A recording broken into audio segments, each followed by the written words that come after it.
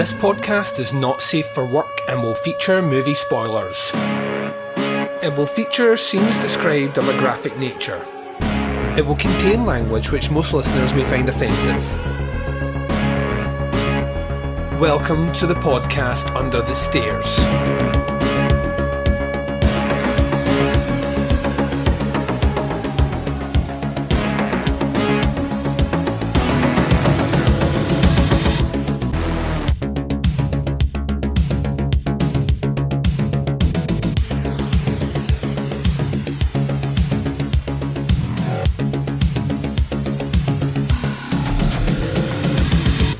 Hi everyone and welcome to the podcast Under the Stairs. This is your Sunday Arrow video assortment series of reviews. I'm your host Duncan McLeish. Welcome to the show.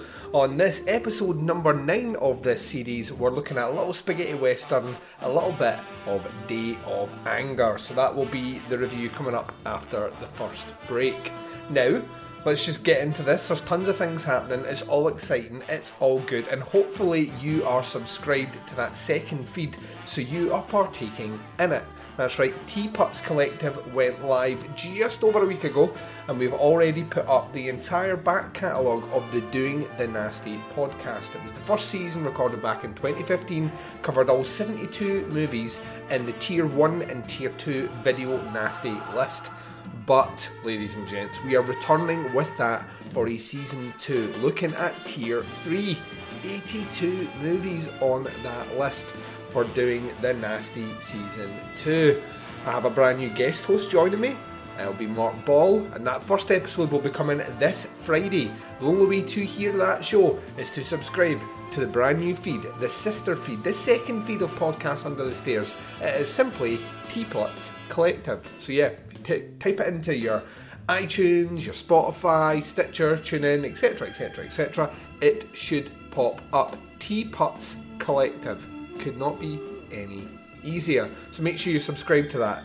Talking about the stuff that is coming on that channel, we've already put out 2 brand new episodes of brand new shows. Well, returns of brand new shows. So we have a new episode of Opera Omnia. It is my director kind of filmography podcast. I'm joined with Watson, Mr. Watson that is, for the entire first season, looking at Ben Wheatley. So that first episode dropped 2 weeks ago. And then just Friday past there, we dropped the return episode for Season 3 of Chronicle podcast as well. So every Friday, you'll get a brand new episode on that second feed. So don't delay, subscribe today. On Podcasts Under the Stairs though, things are always just trundling along at a nice, steady 3 episodes a week. Remember when that seemed like a lot? On Monday, we put out Andy Love's Art House, looking at Bliss. On Thursday, we did a very special kind of look forward to what is coming out in 2020. Obviously, today is your episode covering the Arrow video assortment, and tomorrow we're doing something special for January, a little January-themed episode to pick you all up, shake the ring rust off, and pursue an amazing year of reviewing content ahead. So yeah, that is coming your way. Last reminder, Movie Club. You need to get your reviews in for this coming Wednesday on the Quatermass Experiment. If you don't put them in, then that series kind of dies. At the moment, I have received 2 reviews, which seems pretty fucking bad. So yeah, get the finger out guys. Wednesday, get those reviews in. That episode will be dropping on Thursday. And that is you. I think that's us all caught up. Let's take a break. And you're going to hear promos for shows that I love. You're going to hear the trailer for our movie review, our feature movie review of episode number 9 of the Arrow video assortment is looking at Day of Anger. Coming right up, right after this.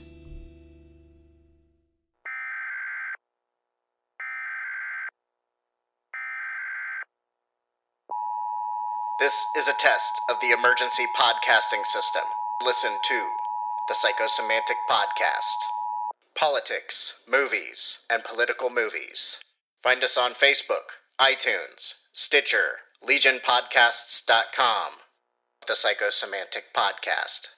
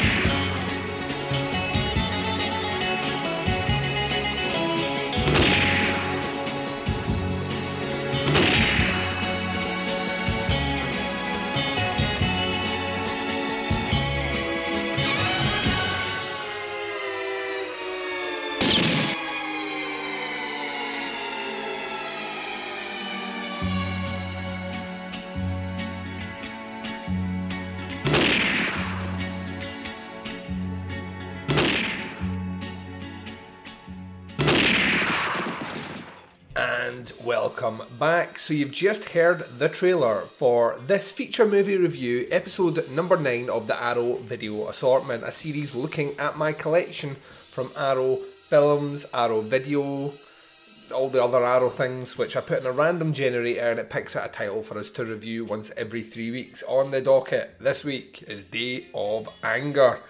Let's get into this one. According to the Arrow website, it says, when Sergio Leone turned Lee Van Cleef into a major star with a few dollars more and the good, the bad and the ugly, the actor sensibly stayed in Italy to make several more spaghetti westerns, including this one from Leone's former assistant Totino Varilli, and genre aficionados rank among the best ever made. Goino Gemma plays a street cleaner by the name of Scott Mary, relentlessly bullied by the people of a small town of Clifton. When legendary ruthless master gunfighter Frank Talby, played by Lee Van Cleef, rides into town, Scott seizes the opportunity to lift himself out of the gutter and possibly even surpass Talby's own skills. But what is Talby doing in Clifton in the first place? This lively, intelligent western, notable for its chemistry between its charismatic leads, some memorable action set pieces including a rifle duel on horseback that has to be seen to be believed, and a jazzy Ritz Ortolani score is presented here in exclusive high definition restoration from the original Techniscope negatives. The details for the disc for this one: production year 1967, region is locked to the UK, so it's region B, has a 12A rating. Runtime, depending on what version you watch, although to be honest there isn't that much of a difference between the versions, is approximately about an hour and a half. You also have here that the languages are both English and Italian. On the version that I have, you get 3 cuts of this movie, so you can either watch the original Italian version or the Italian version with English kind of dubbed over the top, or the English kind of cut, so to speak. You have subtitles in English SDH, audio is 2.0 PCM, aspect ratio 235:1, and the colour is full colour, ladies and gents, full colour. Drink in that colour. In terms of the cast, director Tonino Varilli, cast as Goino Gemma, Lee Van Cleef and Walter Rilla. And the extras on the disc, not a ton of stuff on this one, but you do get quite a few cuts of it, so I suppose we need to chop that one up. You get a brand new restoration from the original 35mm Techniscopic camera negative. There's a high definition Blu-ray 1080p with the standard definition DVD presentation of both versions of the film, the original Italian theatrical release and the shortened version that was screened internationally. An original uncompressed mono audio with English or Italian soundtracks on the longer cut and the English soundtrack on the shorter one. Newly translated English subtitles for Italian audio and optional English subtitles for the deaf or hard of hearing for English audio. A brand new interview with screenwriter Ernesto Gastaldi, brand new interview with Tonino Varilli's biographer Roberto Corti, previously unreleased 2008 interview with Tonino Varilli, deleted scenes, theatrical trailers, and a reversible sleeve featuring newly commissioned artwork by Reinhard Kleist. So, this was a first time watch for me. I'm going to say that since doing this particular run and the Italian collection, what I found is that a subgenre that I, for the most part, wasn't all that interested in, which was the spaghetti westerns. It was kind of the weak point in my love of Italian cinema. I saw a few in my youth, and to be honest, none of them really grabbed me by the attention. So I've kind of dismissed them, out with like your standard kind of classic Eastwood ones, with Leone in the background. You know, I've never really delved in, but in the last year I've really been kind of treated. Movies like The Mercenary, for example, and then specifically looking at something like Day of Anger, has kind of weirdly brought an interest in a subgenre which I would have said hand on heart I had no interest in before. Now kind of at the forefront. The question is, I think, is it just spaghetti westerns or is it westerns in general? American western movies don't really do much for me. I have tried several times. By God, have I tried. I kind of feel like there are movies in there that I should just kind of universally love. But I think the Italian stuff, as always, just puts a weird kind of twist on it in a way which kind of makes me enjoy it. And Day of Anger is like the prime example of this one. A kind of almost a perverse inverse of what would be the standard story here, with someone in the town being bullied by the town, as opposed to having to stand up for the town, if you know what I mean. The casting is genius here. It's great seeing Lee Van Cleef, who looks like he's having a ball. Specifically at this time period he is. He's getting paid relatively well. He's doing tons of movies and getting, a lot of recognition in the kind of twilight of his career as well, which I think some people forget. Like, in this time period, you went to Italy. In fact, if you've seen Once Upon a Time in Hollywood, you'll know the scene that we're talking about, specifically where DiCaprio has to go to Italy and makes a couple of movies and then returns back at the right time when his kind of stock is going back up. But that's what happened. You would create a name for yourself in Hollywood when the scripts didn't come in as frequently as they used to. You would go across, would buy some Italian money. You'd make about 4 of these movies a year. You get paid very well. You probably get very fat and very drunk off the amazing food and wine. And you get a healthy paycheck, and your cred would start to spring back up in America, and you would go back and just slip back in there, and that's you fine. So you can kind of see that here, specifically with Lee Van Cleef, who is, making bank, so to speak, in the later part of his career. Day of Anger, though, for the most part, out with its story, which we will get to in a little bit. I don't want to spoil too much about this one, actually, because I quite enjoyed the kind of inversion of certain things that they do in it, which are almost against the grain. Now, I'm saying that as a novice here, so this might be a common thread in spaghetti westerns, but certainly it's the first time I've seen a spaghetti western do this sort of, is this guy the villain? Why is he here? Why are we turning against the town sort of attitude?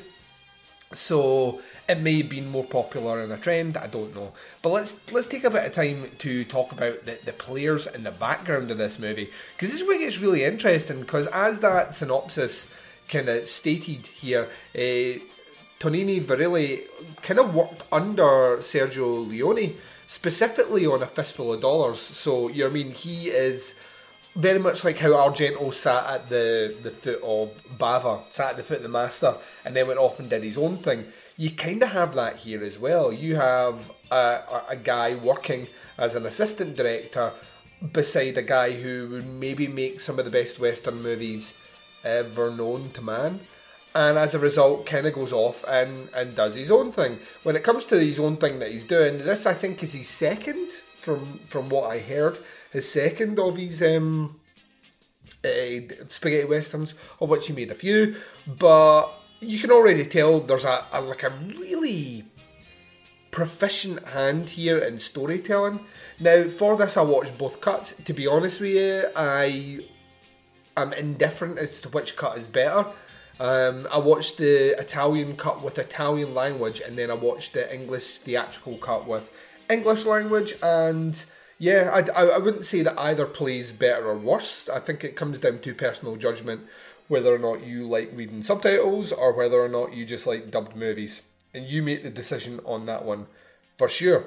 But yeah, I thought in terms of the direction and storytelling, it was great. And when we're talking about the storytelling, a lot of that has to come down to a guy who was his school friend who would go on and do his screenwriting, a guy who is all over the place when it comes to the Italian movies I've spoken about. It's Ernesto Gastaldi, who really has, if you ever want to just sit there and go, dear God, what a life, check out Ernesto Gastaldi on IMDb or Wikipedia and look at his writing credits. His writing credits are just every amazing Italian movie, whether it's spaghetti western, police procedural, giallo, or straight up horror. This guy was involved with a lot, and the writing in this one's quite clever. I love the dialogue, and actually the kind of combination of the Scott Mary character and the Talby character, just the way they interact, even from the first meeting, where Talby starts to see something in this young guy, whether it's for nefarious purposes or not, that's left to the storytelling later on. But what you get here is just a great camaraderie, and most of it's coming from the dialogue. Yeah, you've got two great actors bouncing off each other, but the dialogue is nice, crisp, concise, and not cheesy. which is no mean feat at this time. In cinema, specifically in this genre, it can be, well, you know that sort of almost kind of John Wayne-esque rip-off cheese. You don't get that here. It's surprisingly fresh and quick and bouncy. It's a really bouncy, quick story.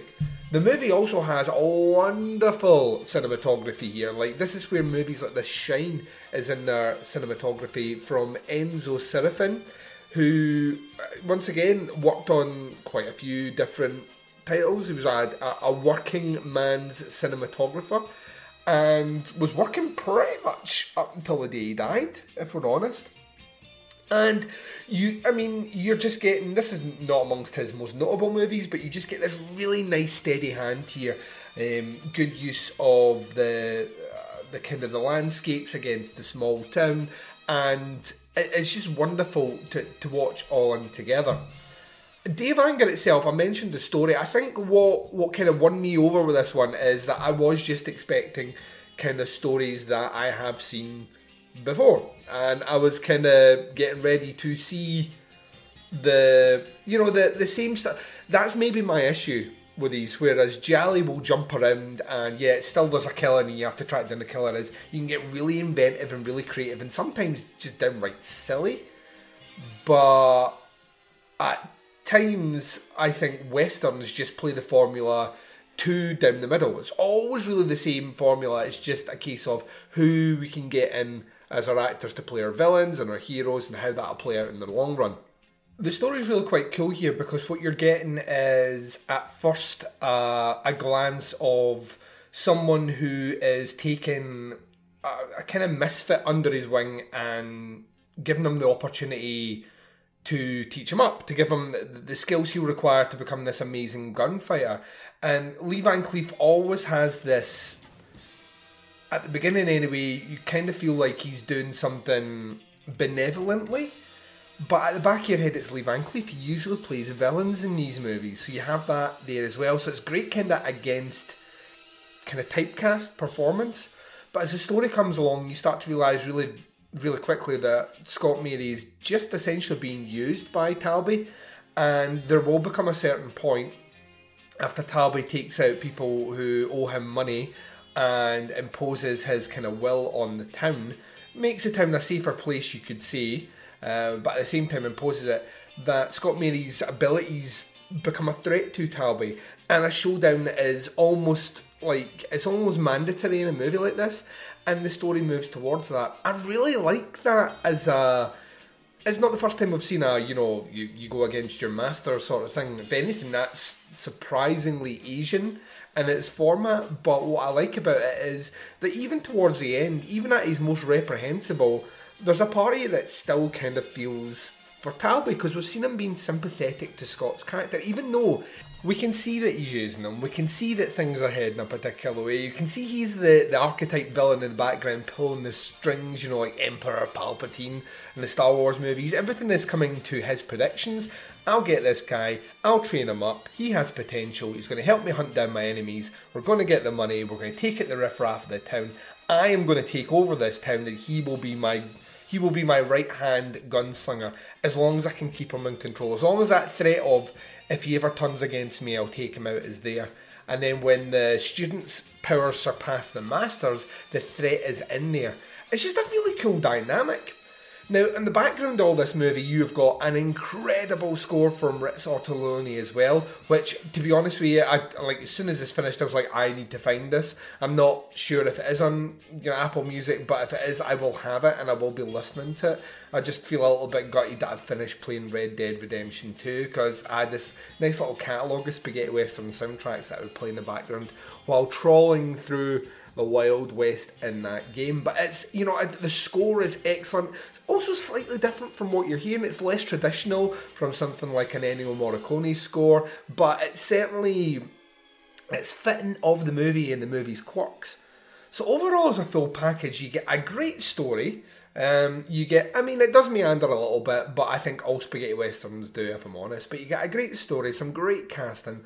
Wonderful duels. The horse riding rifle scene that they're talking about is maybe they're selling it a bit too hard. It is fun and quirky, and the choreography is incredible, but I mean, it's not like the show stealer here. The show stealer is the acting. The acting and performances are wonderful. Cinematography's great. Story's great. It's just a really well-crafted, well-rounded spaghetti western movie. One that, had it not been in this collection, had I not bought it, and had I not selected Randomizer, I would probably never watched it. It would lay there in its shrink wrap for many years to come. It's a high recommend from me. I give this one 4 out of 5 stars. It's worth saying as well, the Arrow disc is magnifique. The print that they've got is absolutely incredible, clean. The movie does not look its age at all. Does not look like this movie is, pushing 60 years old. Doesn't at all. You comfortably sit down and watch this with no hardships at all. It's very easy on the eyes. So 4 out of 5 for this movie. I'm going to take my final break. When I come back, I'm closing out the show and revealing what we'll be covering in 3 weeks' time, right after this.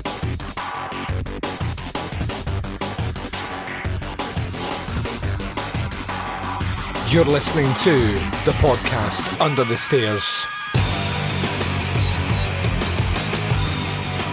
And you've been listening to that podcast Under the Stairs. Ladies and gents, this has been our Arrow Video Assortment, episode number 9, looking at A Little Day of Anger from 1967.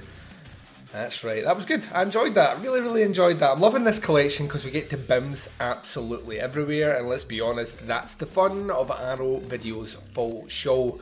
Coming up in 3 weeks' time though, a movie I've not seen in fucking years, and I'm really giddy and excited for this one. We will be looking at Demons 2. That's right, Demons 2.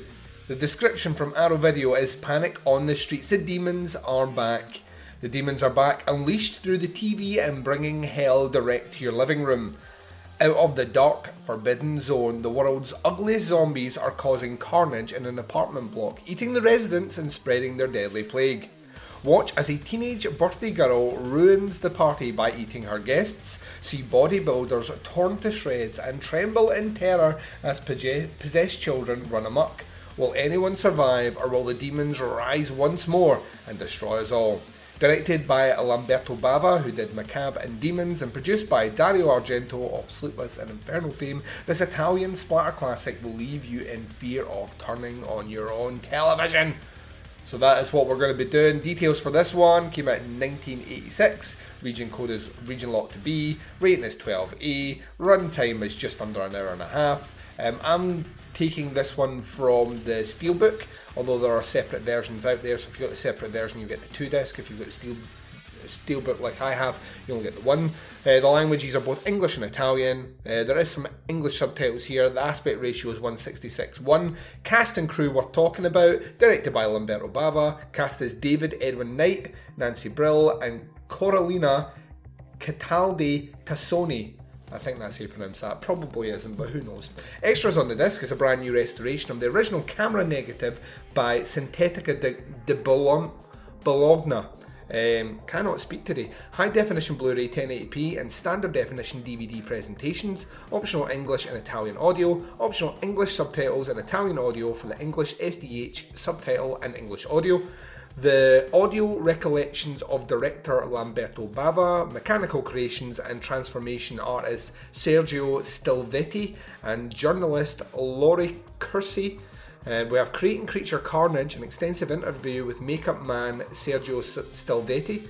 Bava to Bava, Luigi Cozzi tracks the history of the Italian horror film from Riccardo Ferreda and Mario Bava to the end of the Golden Age, with Michele Soavi and Lamberto Bava, as well as considering recent Italian horror films, and reversible sleeve with original and newly commissioned artwork by Jeff Zornow. So there we go.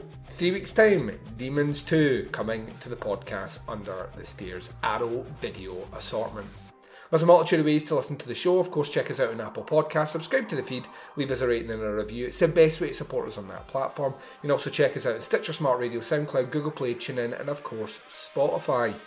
You can go to our website. It's tputscast.com, which is now the website for the T Putts Collective. So all the shows are available over there with the relevant links to take you to where they sit. Make sure you subscribe to that T Putts Collective feed so you can get the multitude of shows that will be making their way every single Friday for the rest of this year. Brand new content coming out, and I have a couple of shows in the wings that will be making their way over the next 3 months, so get ready for even more content bringing up the rear to just build out this incredible little network family of little shows that we want to do, which will cover the birth of cinema and eventually into music, so I'm very excited. But you can do that at teapotscast.com. You can buy merch to support the show from teapotscast.bigcartel.com, and on Facebook, if you want to join the podcast Under the Stairs Facebook group page, it's facebook.com/groups/teapotscast. If you want to check out the collective page, it's facebook.com/teapotscast. Interact with myself and the Baz through the twin prongs of social media sexiness. Instagram and Twitter both can be followed at teapotscast. And check us out in the Flick Chat app. We're now using that for the Teapots Collective. The join code is TEAPOTS. You can download Flick Chat for Android and iOS free, and then it's message boards that are available there to interact depending on what shows or subsets of shows you want to take part in. The conversations are always really interesting over there, so do come across and join in. The podcast Under the Stairs will return tomorrow for you with the brand new little January episode. Last year we did John Carpenter January. Where we're going this year, who knows? Well, I know, you don't, but you'll find out tomorrow. And as for the Teapots Collective, we'll just put out Chronicle, brand new episode drop Friday. This coming Friday, Doing the Nasty Season 2 returns as we look at Invasion of the Blood Farmers and the last horror film. Please join us and give us a big warm hug for returning to the airways for that. But until then, wherever you are, what the time zone is and whatever you're up to in this big bad world of ours, please take care of yourselves out there. This is Duncan McLeish broadcasting live from Under the Stairs, and I am signing off.